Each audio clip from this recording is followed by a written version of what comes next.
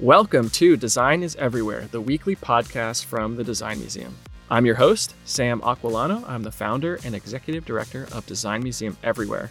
Each week on our show, we tackle a different element of design and explore how it impacts our everyday lives. We always have the help of a new guest co-host who is an expert in their field, and then together we interview a guest about their work in design, because design is everywhere, and so are we. I can't believe it, but this is our 52nd episode. We started this podcast 1 year ago now. So I wanted to take a moment to thank our listeners for joining us and being part of this amazing transformative power of design. This has been a lot of fun. We've had the chance to interview a myriad of experts in design fields, and we're excited to continue. So thanks for being on the journey with us, and keep listening. Be sure to subscribe wherever you listen to podcasts, and you'll hear from us every Thursday. This week, we're talking about crafting spatial experiences with data and technology, and how designers use architecture, light, sound, and vision to create captivating experiences that connect with an audience. Joining us today as guest co-host is David Schwarz, the founder of Hush, a concept-driven experience design agency. They're very cool. And our special guest is Nikolai Cornell, the creative director and senior design manager of brand experience at Uber. But before we dive in, some quick news from the Design Museum. I wanted to again remind everyone to check out our We Design exhibition conversation cards. These are incredibly well-designed cards that bring the We Design exhibition home to you. We Design is our exhibition that brings together creatives from different backgrounds to examine and celebrate the range of career paths and applications and their impact in design. The deck includes stories from creatives in a variety of design industries. It includes statistics and topics of discussion around diversity and equity in design. It can be used alone, you can use it with friends, pull it up over Zoom. They're a lot of fun and really interesting, and you can use them in a lot of different ways. There's some really great prompts. So check them out. It's available to order now on our website. Get your deck at designmuseumeverywhere.org. And with that, on to this week's topic. When you're immersed in an experience, it should captivate all your senses. The sound transports you, the visuals captivate, and the space should evoke a feeling. This is experiential design. It is how people interact with the space to gain understanding of an organization's brand or where they are. I'm excited to chat with our guest co-host this week. I'm joined by David Schwarz.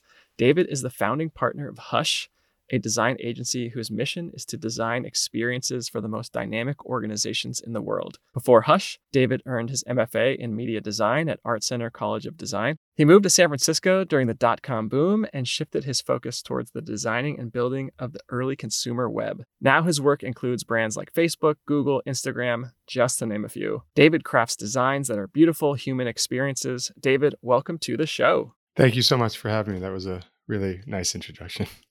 David, I'd love to start with your personal journey. I read that you were interested in design for a long time before you even knew that an actual practice of design existed, and that's my same story. So when did you discover design as a career option? That's a great question. I mean, it might have been a scenario where it was there. I just didn't see it. It was just invisible to me in a way. It probably wasn't until after college where the sort of windows of perception open, and because your scale of just relationships and what things to be kind of grows. I mean, it wasn't just design, right? It was like all these other things that people I knew or older brothers or friends of friends were doing. And I was like, really? You do that? That's a thing? They pay you to do that? Right. They pay you to do it, or maybe not. Or So I think design was part of that. It was a capital D design in the idea that it's an entire industry and it's an entire academic pursuit and a way of thinking and organizing ideas. It wasn't an epiphany. I mean, I'm exaggerating. I kind of knew this, right? I had always been involved in architecture and studying art history and making things. And so the idea of art and craft and design was always part of me. But I think maybe architecture was the profession that I could see even as a young age. Is like, oh, I know some people who are architects and they build these buildings that I'm standing in. Okay, there's a path there. But this sort of like more abstract design practice was not in front of me as a kid. So this whole idea of experiential design, I always find it hard to define, or it's so ubiquitous as everything we do is an experience. So can you help our listeners? What is experiential design? What makes it successful? just on our coasts of our own country, the idea of experience design on the West Coast is often related to the digital rectangle, the UI and UX of the frame. I mean, there's job postings on LinkedIn for experience designers that are truly building digital product. And there are thousands of job postings on this coast who maybe come more from, I don't know, brand or, and not technology, and maybe more in the camp that we're in, right? So I think there's just mixed up language, and the word experience just holds so much that it can almost hold nothing. The idea that we are no longer just human beings in a physical world, but that our day in and day out in our journeys to learn things, to explore things, to feel things now involve this whole suite of digital and physical components that the sum total of which becomes experience. So those components in the world have to match the components of our human beingness, meaning our senses. And so there needs to be a group of people, experience designers, who are able to look more objectively at how we experience things as human beings, as in our bodies, in our senses, and how we then design the world to match. And we have to approach it in saying, I don't know, maybe sound is the most important sense to make more acute at this moment. Maybe information would help. Maybe just amazing beauty could be where we want to place our effort. Physical beauty, I don't know. Everything's a nail to a hammer. So if you're an architect, you're going to architect it. And everything's about putting people in a box. If you're a digital product maker, everything should be answered within the product in your pocket. So it's much like a orchestra. Not everyone is playing all the time. Sometimes they are, and there's really big moments, but often there's maybe little single instrumentation sections that are actually really powerful. It strikes me because people might be like, again, experiences are so ubiquitous, but when you have a good experience, sometimes it actually was designed, right? All the different elements were put together in this kind of like orchestra. But also this idea that like, if it's a good experience, you don't even realize that it's happening to you or that it's been designed. So I'm curious if you could share a time when you had an experience and you were like, I can tell this was designed, right? In a meaningful way. Yeah. I think you're right. The best design becomes invisible, right? In a way. And it's almost like the information and ideas meet you some like deep within your brain in some strange way.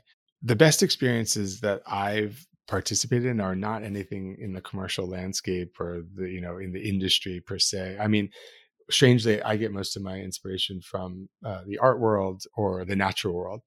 So in a way, like Mother Nature's the best designer we have, right? It's like somehow you're in spaces that are there's just the water flowed that way. The definition of immersive, right? It's like we're here. So that's kind of a cop-out political answer, but I truly do. Like, I'm much more moved when the hand wasn't on the design steering wheel and it was just is the way it was made. But also I think the art world, especially like installation and experience art, I think there's a sort of dedication to form and perception in a way that doesn't have to serve a commercial purpose only. It's a little bit cliche to say, but I feel like it can be a one-liner and be really powerful, and it doesn't have to also do 1,000 other things. And the simple statements are really, really strong. Yeah, totally. Tell me more about Hush. What led you to found it? I want to know if there's any story behind the name, because I love the name. I won't go back so far, but after Art Center, I met some great people. The program was amazing, life-changing. I freelanced in several industries after that for several years, between interactive and commercial direction and brand and things like that. But that was more like to get my legs and to work within the rigor of business. And I met my partner at a design and commercial production company in New York called Brand New School. We weren't practicing anything like Hush, really. We were doing what we knew. He was quite technical. I was quite, I don't know, whatever I am, I could sell. And we were a good partnership. And we got to test that on someone else's dime and time. And we were just naive enough to say, hey, we're at a certain point in our career, and we both had entrepreneurial interests, which wasn't the case with a lot of people you meet in that world. Like some people are just super excited to not just, but super excited to develop their career and in a studio or a firm. I think we always had this passion to be like, we want to create not the stuff only, we want to create the space for other people to create the stuff, which is like the meta layer of design, right? You're like designing the business to do the design is cool. So we had that, we just didn't know how to get there, but we knew we couldn't get there within this organization we were in. So that kind of led us to start. We did the typical kind of like moonlight stuff where we didn't work on other jobs. We just worked on what we would need to do to start the business. The reason why we call it Hush is that we did a bunch of competitive exercises where we took maybe 100 firms and put them in a spreadsheet and copied their identities, their mission statements, their service offering, their name, their URLs. And probably about 40 or 50 in, we were like, oh my God, this is garbage. This is the this is the definition of blurry words. Everyone's saying the same thing, but it sounds, objectively like the same company. So with that, we were kind of like, who cares? Like we're never gonna write anything that cuts through the noise. So Hush was a sort of onomatopoetic word to just kind of say, let's just do great work and the work will cut through and we don't have to muss it up with all this language.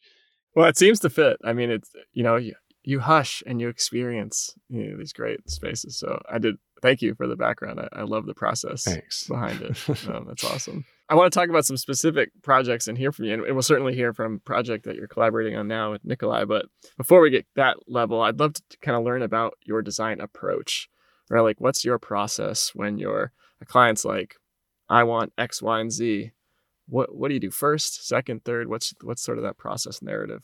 So two things, right? You have to have a process so everyone knows the path, but that process can't be so dogmatic that there's no room for improvisation. You have to kind of lead with a plan internally and externally, but the idea that it can't be some level of agile and open to the potential that you're wrong or you get new information along the way. And so how to do that within time and constraints and deliverables and milestones and teams and, that kind of stuff is a difficult job. But, that's kind of our broad paradigm is have a plan, have a process, but allow some room for exploration or doubling back. We're lucky in that sometimes we don't get inquiries that are totally baked yet. A lot of times, especially with referred clients, you get, hi, this is what we're doing. This is what we hope we want to do. We just don't even know where to start and we don't know how. And the sooner we can talk to a company like yours, the fewer mistakes we'll make and the better the outcome will be. And that kind of dialogue is where it usually starts. So this isn't rocket science. This is, it's strategy, but we have a particular kind of way we do. It's just pages stolen from all the best tools and practices we've all used across many different experiences, but bringing to life sort of the things we think we know and we have unique insights about. Yeah. Can you share some examples of your favorite recent projects? Absolutely. So we'll talk about the one for Uber with Nikolai a little later, but in the last couple of years, I think, our projects range from, I would say, maybe 9 months to a few years. We finished a project a couple of years ago for a biotech company in Maryland. Really amazing company led by some really amazing visionaries called United Therapeutics. And they built a net zero building. So that means it produces as much energy as it uses over a calendar year. And that's site net zero, which is a small detail, but it means they don't buy offsets. It's actually on the site itself, the physical site, it's all contained, which is really hard to do on the East Coast with seasonal changes and temperature changes and things. Anyway, so they figured out how to engineer that. Why did they do that? They don't trade and make money off of sustainability. They just are an amazing company. And it's a cultural value that they have. If they're going to do something in the world, do it. If they're going to put something into the world, put it at the highest quality and caliber for future generations. And so they sort of align to their values. So they're brilliant in what they do as a business, but they also wanted to make sure their architecture and their workplace and their home was part of that vision. And so the brief they came to us with was, how do we express this effort and sort of rallying theme around our sustainability efforts Otherwise, it could be pretty invisible, right? And that's become a mantra now in our ongoing sustainability driven experience work. And you said it, which is the sheer audacity and difficulty to make things work technically to achieve a sustainable vision, whether it's net zero or not, just any kind, is ultimately the purview of teams in design and architecture and engineering. And then it becomes 100% invisible to everyone else that matters.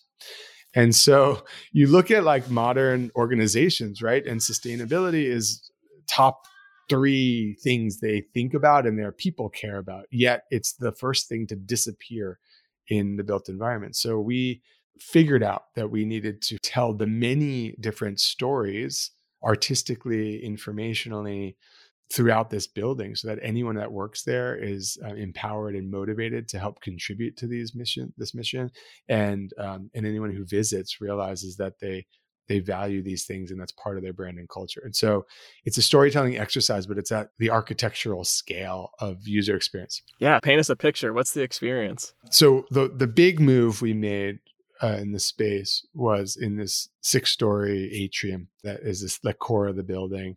Every person who works there or enters there somehow occupies this space. You know, it's adjacent to every workspace. You can see it from almost anywhere. And so what we realized was the sustainability idea is connected to the sort of beating heart of the building, or the breathing lungs of the building, which might be a more apt metaphor. And that at any moment, the inhabitants of the building and the building are in this symbiotic relationship, right? If there's hundreds of employees in the building who are actively not participating in energy consciousness and saving, the building actually has to work a lot harder to achieve what it's meant to achieve. And if they are, it actually does it a lot quicker and with less expensive energy. So we kind of figured out a way to bring to light this symbiotic relationship in a way that didn't feel Big Brother. It wasn't like the panopticon. It wasn't about turning on a red light when you misbehave. It was all positive. But we built this 40-foot radial light sculpture that sort of hangs in the center of the atrium. And incredibly simply, it's all connected to the real-time data of the building. So hooked into all the building management systems, all the software, everything. But actually, it's very low tech on the outside. It's stainless steel fins. It almost looks like a sundial, not by the way, by accident, because sun is the key component to a sustainable building. But it's this 40-foot diameter radial sort of sundial in which light reflects off these fins. And if the light is projected outwards of the circle, the building's actually producing a net surplus of energy. And if the light radiates inward, it's actually at a deficit and is working hard to catch up. So that simple light play, and of course we designed these really beautiful animation cycles and things that at solar noon and like super beautiful animation and motion of light. But at the end of the day, it's really a binary symbol, and it just helps you remind yourself out of the side of your vision that you're in a connected relationship. And we talk a lot about like heads up display versus heads down display, right? Like this is a heads up display. I'm not looking at my phone. You don't have to look at your phone. You're just walking through the world, like back to my nature. You're walking through nature and the sun shines through the forest and you know what the weather is outside, and then the light in the forest gets dark and changes, the cloud passed them. These kinds of like appreciated heads up information actually is what we are trying to achieve. And it's really cool. It's one of the things I think we landed. And then of course there's a lot more other things, right? There's real-time interactive pieces where you can go back and look historically at energy usage and systems. And there's a whole exhibition around what it means to be, a sustainable building. And there's a bunch of animation content that we did and distributed through signage. And so there's a whole tiered system. But that's what we strive to do is like, right, it's appropriate interjections of design at the right moment. Imagine if we inverted that, where we put some informational storytelling system at 40 feet in a atrium. People's eyeballs it'd be like being in Times Square or at the stock exchange. No one wants that. So that's kind of a good example. Yeah, thank you so much for sharing. I feel like I'm there. It's so great. Thank you. Cool. Listeners, if you'd like to learn more about David's work, visit heyhush.com and check out Hush Plus One, their podcast. It's their new For Makers by Makers podcast. So we'll post a link on our episode page. And David, please stick with us, and we'll bring Nikolai Cornell into the conversation after a quick break. Thanks. If you like this podcast, then you will love Design Museum Everywhere. It's a museum that comes to you wherever you are. That's right. Design Museum Everywhere is all about making design education and inspiration accessible to everyone. Become a member today and join a global community of design thought leaders and change makers. Everyone can be a designer. We can all appreciate and advocate for the transformational impact that design can have. Membership starts at just $3 a month, and you get access to virtual Design Museum live events, discounts, and our Design Museum magazine sent right to your doorstep. Just go to designmuseumeverywhere.org to join today, and your name will be listed in our next issue of Design Museum magazine, which will be sent to Design Museum members all over the world. That's designmuseumeverywhere.org to be part of this global community.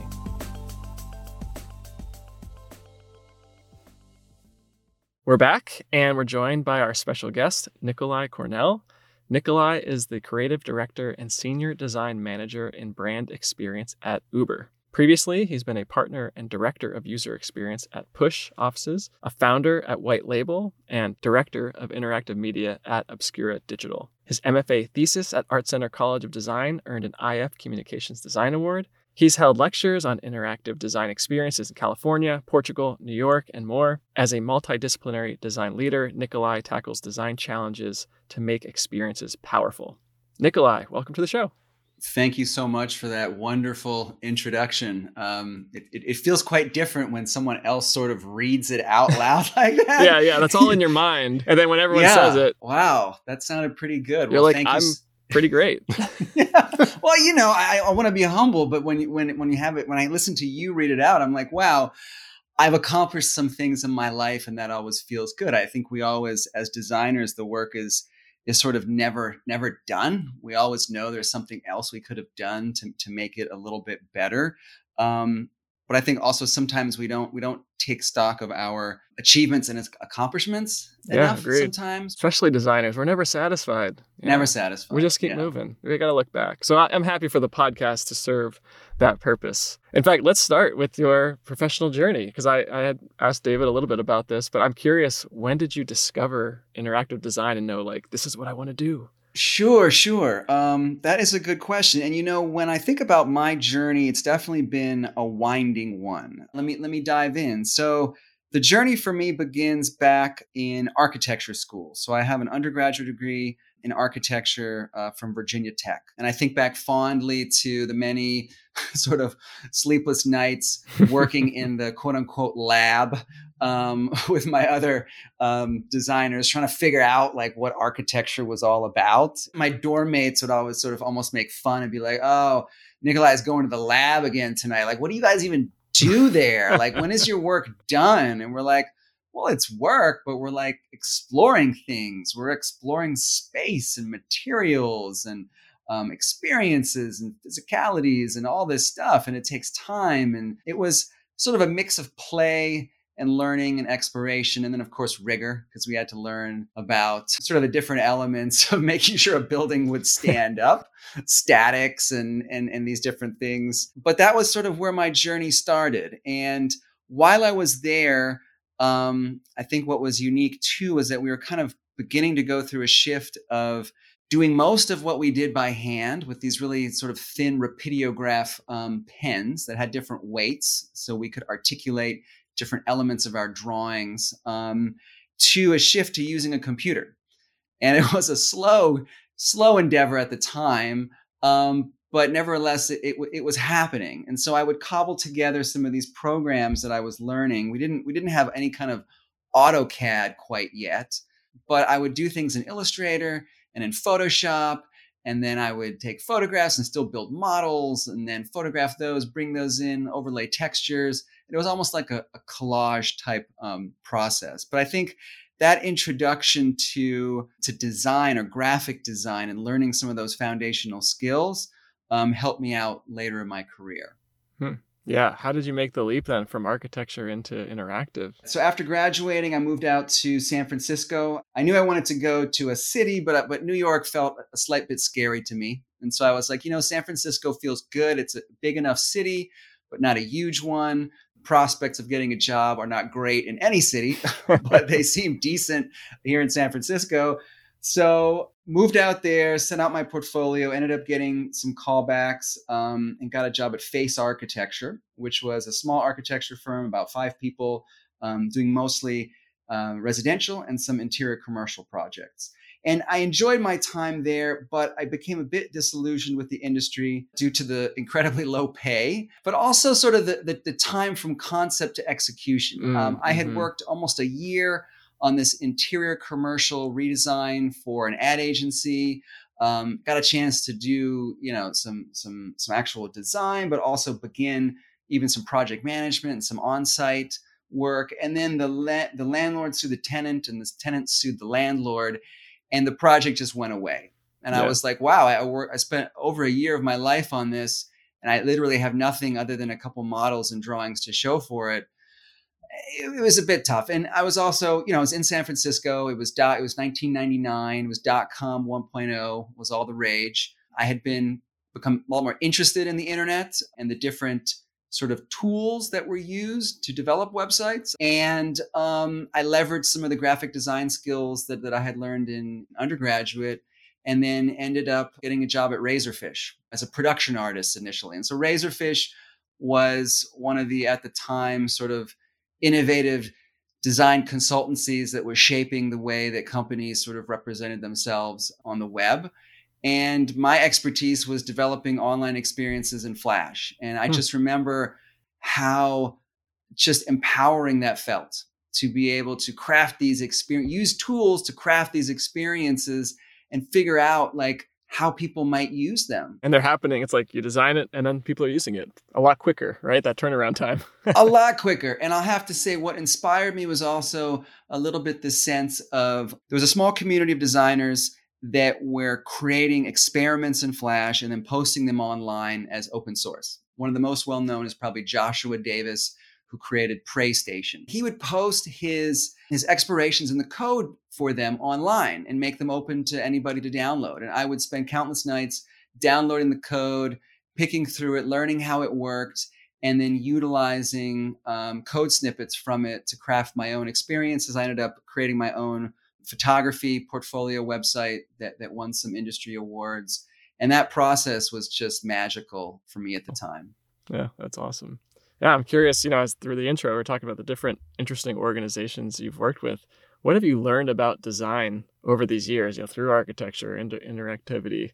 Wow. In your role now, what's a lesson you've learned? Well, I think, when you start as a younger designer, you're really keying in on the work. You're trying to understand the goal of the project, who the audience is, and what type of experience makes the most sense to craft. You're doing some audience research. Hopefully you're using a human-centered design approach. You're prototyping, you're iterating, seeing how it works, and then building on it. But as you sort of work your way up to take on more leadership roles, you realize there's a lot more to it than just getting the work done. You need the right team. You need the right processes and methodologies in place. And you also have to learn how to present the work to a myriad of different stakeholders. And all these stakeholders, they have different motivations.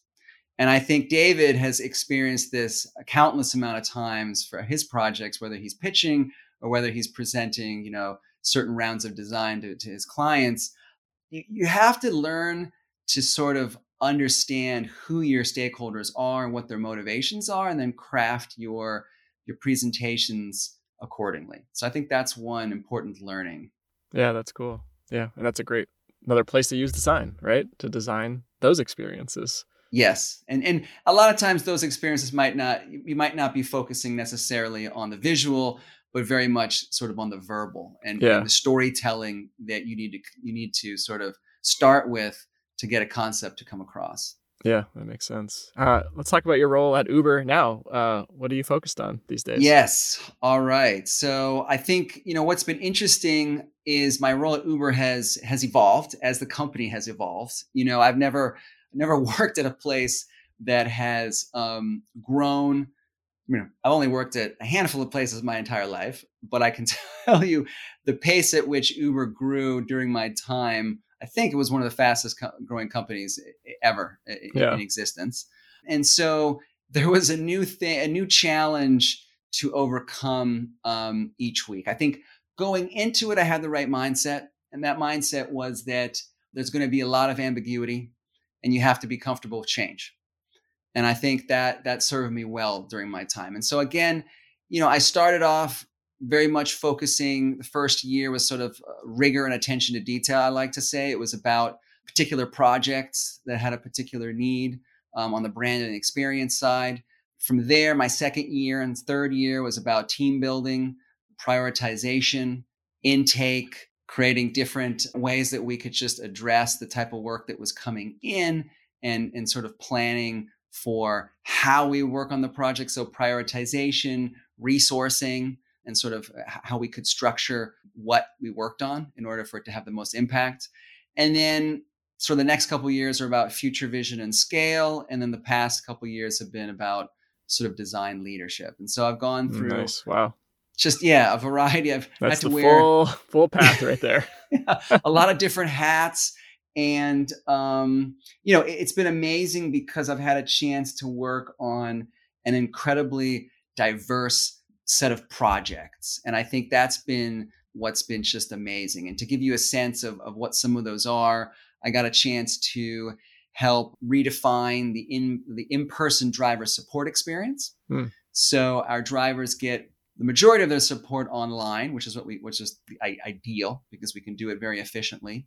Better for them, better for us. But some challenges that they have to be resolved in person. And so we created these in-person support centers that catered to their needs. And over time, their needs evolved and the needs of these centers evolved. And so we had to sort of rethink what that experience could be like. So instead of just trying to get them in and out as quickly as possible, how could we offer the space to them to be almost like an oasis where they could come, get their needs met, but also could perhaps refresh and recharge before they hit the road? Or is it a place where they could learn new things that would empower them and make their jobs, or make their work better or easier? And so we sort of rethought what that experience could be like with a little bit more of a shift towards hospitality. Yeah, that's cool. Also had a chance to design the physical and digital product design for an in-car communication device. It's called the Uber Beacon. And it basically sits on the dashboard for drivers.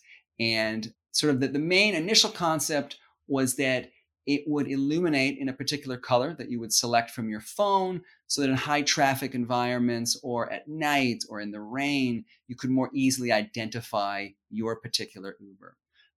From there, though, we evolved it to provide more affordances for the driver and the rider. It became an in-car communication device. So when you got in, it would welcome you into the car. It would also, from a safety standpoint, sort of provide you with the name of the rider and the driver so that each could make sure they were picking up the right person or getting into the right car. And then on trip, it provided information to both the rider and the driver that was contextual and useful to them. So for instance, if you're heading to the airport, it might tell you what gate or what terminal you're being dropped off on. So it's just a reminder to the rider and driver that yes, indeed, you're heading to the right direction. And then when the car stopped, it would remind you which side of the car to get out on. So that was a fascinating project because it involved both sort of the physical aspects of industrial design of this object, but then also all of the experience design elements of the digital experience. Yeah, let's get into this project that you all are collaborating on. So we talked about you both went to Art Center. Now you're both working on the Uber's Mission Bay HQ.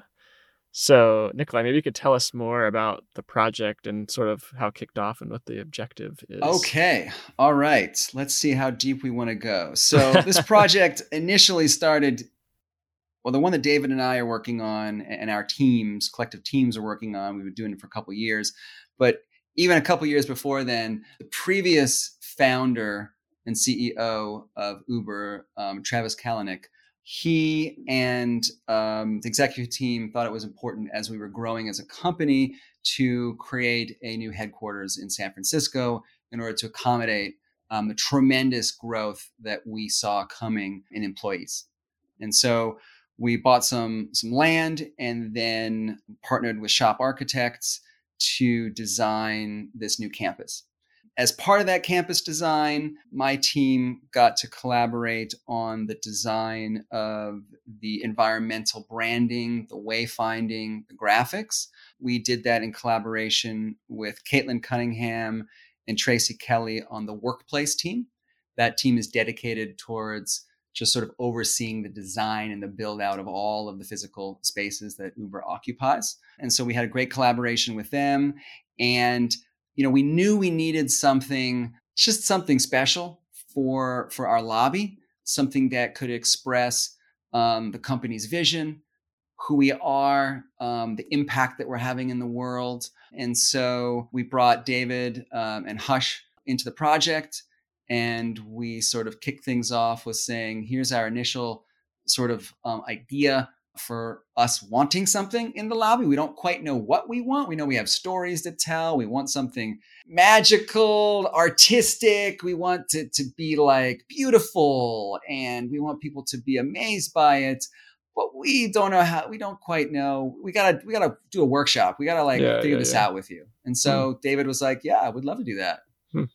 David, when you're taking all that in, we talked a little about storytelling. Does a story start to materialize in your mind through that process? And if so, can you what's that story that is starting to come together? Yeah, I mean, I don't know if it's as beautiful mind as you're painting it. You're at the window and you're sketching on the glass. Yeah, and in glass. Yeah. No, it's not like that. I mean, I think visually, a lot, and I have to stop myself from verbalizing the things I'm thinking about when we're learning. We're still in learning stage, and I think that's part of it, is holding back to just kind of add ingredients into the mix and see. What's interesting is, I mean, I beat this drum internally and I beat it externally, which is, and I said it before, it's hard to do simple. It's really hard to do simple. I think the forces of the industry, the forces of clients, of stakeholders, of lots of everyone wanting everything to be everything and do everything and check a bunch of boxes, means that simple is just, you have to defend simple. And it's almost as if even an incredibly simple idea, people wonder, is that enough? Can we do that? And feel like, so that's kind of how I go into all these things. But, with Nikolai, we had a shared language, and he brought amazing stakeholders from Uber to the table, across departments, who thought about Uber and its message through data and through technology, who thought of it through workplace and materiality, who thought about it through the storytelling they're doing around the brand and its positioning in the world, and business strategy. And, it's almost like being a psychiatrist. You're just listening and you're kind of taking notes, and you're seeing what people are passionate about, and you're sort of making this massive Venn diagram in your head about, hey, who's saying the same thing, who's saying different things, and where do they all align? And I think what we ultimately did over many weeks was kind of like find that space where everyone's interests can be held, but it was still a simple idea. And those are always the best. And then you have this like generalized idea, but you have to force it through the constraints of, the scale of a building, the people that are there, the financial investment, the future state, right? These are permanent things. So it has to live on, much like product thinking. So that's kind of where we go, And I think the one thing that, we did several things that helped shape the direction that we took. We had a really fruitful workshop where everyone sort of brought their thoughts to the table.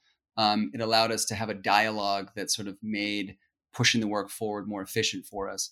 But we very quickly honed in on the audience, right? Because we're like, who are we really designing this experience for? And we honed in on 3 audience types, which were employees, leadership, and recruits. We had other audience types, including drivers, press, visitors, but really for us, employees, leadership, and recruits were the important ones. And so for employees, it was like, could we provide some daily inspiration where this thing was evolving and it was showing something different? We're doing so many different things in the company. Let's show some of those things that not everyone might be aware of, right? And so could it also be a reminder of our purpose and the company's vision? It could be a conversation starter for those that are experienced. And then for leadership, it needed to clearly express the company's vision. It could be something that they could show to visitors, maybe a place for them to meet with the press. Again, this is all thinking pre-pandemic. Yeah. and then for recruits that were coming in during the time, it would give them a chance to perhaps see the impact that their work that they might do at Uber might have out in the world. And so that was one important thing that we did. And also there were going to be physical constraints within the space, right? Within the architecture. So making sure that we understood what the affordances of the space, what we could leverage, what we couldn't, and how could we create an experience that like elegantly integrated into the architecture. We didn't want it to sort of feel like it was an LCD screen or plasma that was just nailed to the wall. It needed to be thoughtful in how, in the form factor that it took on as sort of a response to the architecture. And the architect's shop would also much more appreciate if the experience did that, right? Yeah. Versus it feeling like a postage stamp or something that was added afterwards. Yeah, that actually leads to my next question about how are you integrating technology? You're designing and you're weaving technology solutions into that work. How is that? Are they in lockstep like that? How are you working that way?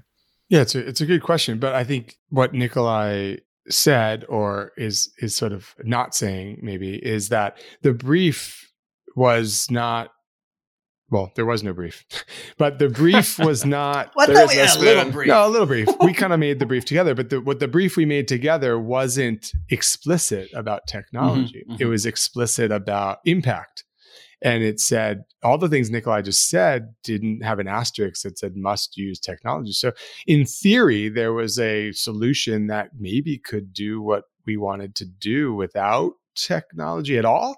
I don't think that would be maybe right for Uber as a brand or maybe for what we do as a company so much. But I just want to make clear, like it wasn't a foregone conclusion. And so I think that's where it starts, right? If technology is a foregone conclusion, that's where screens on walls happen and ad nauseum. So I think one thing we also didn't say, Nikolai, is, what at that point, the company was wrestling a little bit with its own identity, and yes. It was changing, yes. And a CEO change, and what do we need to be to the world? Like, what are we offering? And also like doing amazing things, but maybe not having that be articulated extremely well externally. So lots of work was happening that was really amazing to sort of surface that. And what they landed on was this idea of igniting opportunity through movement and motion. And it, the phrasing of it and the nomenclature changed a little bit over time. But the bottom line is, it was that this idea of motion, and motion is kinetic, and the kinetics of all of Uber's systems and partnerships and technologies are enabling people to do things that they couldn't do before. Some people start small businesses and make money. Some people are able to have moonlight jobs. Some people are able to reach an economic level that maybe they never could before. So it's like it's an opportunity creation mechanism. But we really latched onto this like movement idea simply. And how could a static space, which is fundamentally an architectural space, is built and it doesn't move, how do we inject the feeling of movement into it in a way that feels graceful and on brand, and then also tell a bunch of stories that people can take with them and say, you know what, we're doing some great things. So cool. I love it. Thank you both. This has been such a cool conversation. And Nikolai, thank you for joining us and sharing your story and what you're working on. It's a real pleasure. That's great. We're ending it already, huh? Wow. That flew by.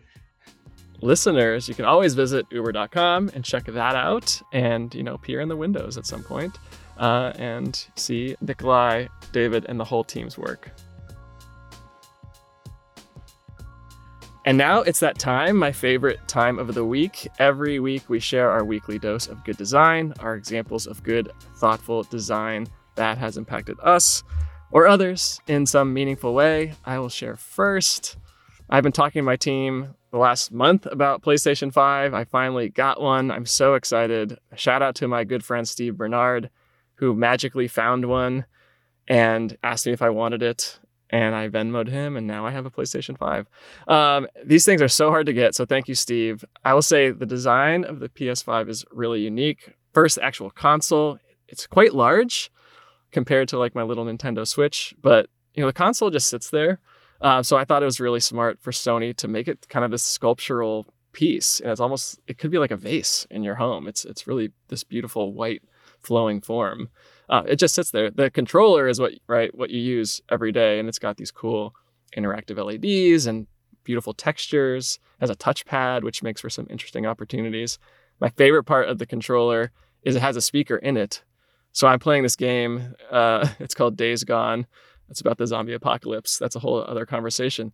But you have a walkie-talkie, and the audio from the walkie-talkie actually comes out of the controller, not out of the TV. So it's this really interesting, like, immersive experience. I also bought the wireless Pulse 3D audio headphones. So I'm getting this like 3D audio from my headphones of getting the controllers saying stuff. It's a lot of fun, and it's been nice to have during the pandemic. So Sony, you crushed it. Also, Sony Bend created this Days Gone game, which is really awesome. So I'm very happy to have my PlayStation 5. And kudos to Sony for knocking it out of the park on their next generation console. All right, David, you're up. So my piece of design to contribute to your audience is not design really, although I guess it's an artist. Maybe some of you know him. His name's David Shrigley. The reason why I chose him, design is so much about being enduring as a quality to it, I would say, but also being very relatable in the moment. And I swear to God, this guy's artwork and his Instagram feed got me through 2020. The wit and how prolific he is, and he works with just enough form and just enough words that everything's this enigma of an idea that's humorous, but somehow fits into your moment experience in the day. And it's this like a friend you get every day to help make sense of the insanity of the world. And I think, I don't know if that's the goal of design, but good design sort of shows up in the right way at the right moment. And if you follow his work, it's just, you can apply it to almost any conversation moment, big or small, that you have in a day. And it just makes you feel good and positive. So we will definitely have to post a link to at least the Instagram. Thank you. Yeah, that's funny. That sounds awesome. And thank you so much for being here. This was a lot of fun. Kudos on all the awesome work. And I'll keep following you all and seeing the cool stuff you do. Thanks, Sam. Okay, that's our show. I want to thank again David Schwartz and Nikolai Cornell for joining us, and thank you all for being here and listening to that great conversation. We'll post links to Hush, Uber, and some of the other resources we discussed today on our episode page. Visit designmuseumeverywhere.org and click on podcast.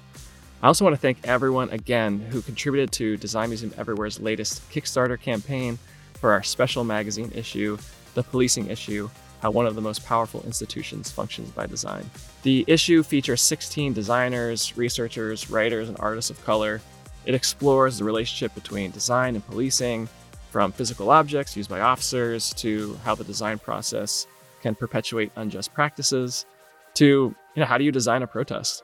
The magazine is ready to purchase on its own, so you could check that out on our website, or you could subscribe to Design Museum Magazine and get the magazine every season, or become a member. Get the magazine, come to our events. We'd love to have you in the Design Museum family. So check out designmuseumeverywhere.org and click on magazine. You can always find the latest from us on social media. On Twitter, we're at design_museum. And on Instagram, we're at Design Museum Everywhere. You can find us on LinkedIn and Facebook as well. And we have an awesome email newsletter that goes out every week. And you can learn everything that we're working on, upcoming events, cool articles. You can sign up for that on our website as well. This episode was written, edited, and produced by Amor Yates, with production assistance by Ryan Flom and editing support by Julia Christian. Thank you all. Our theme music is Orange Sunset by One Wave. For the entire team here at Design Museum Everywhere, thanks for being here, and we'll talk next week.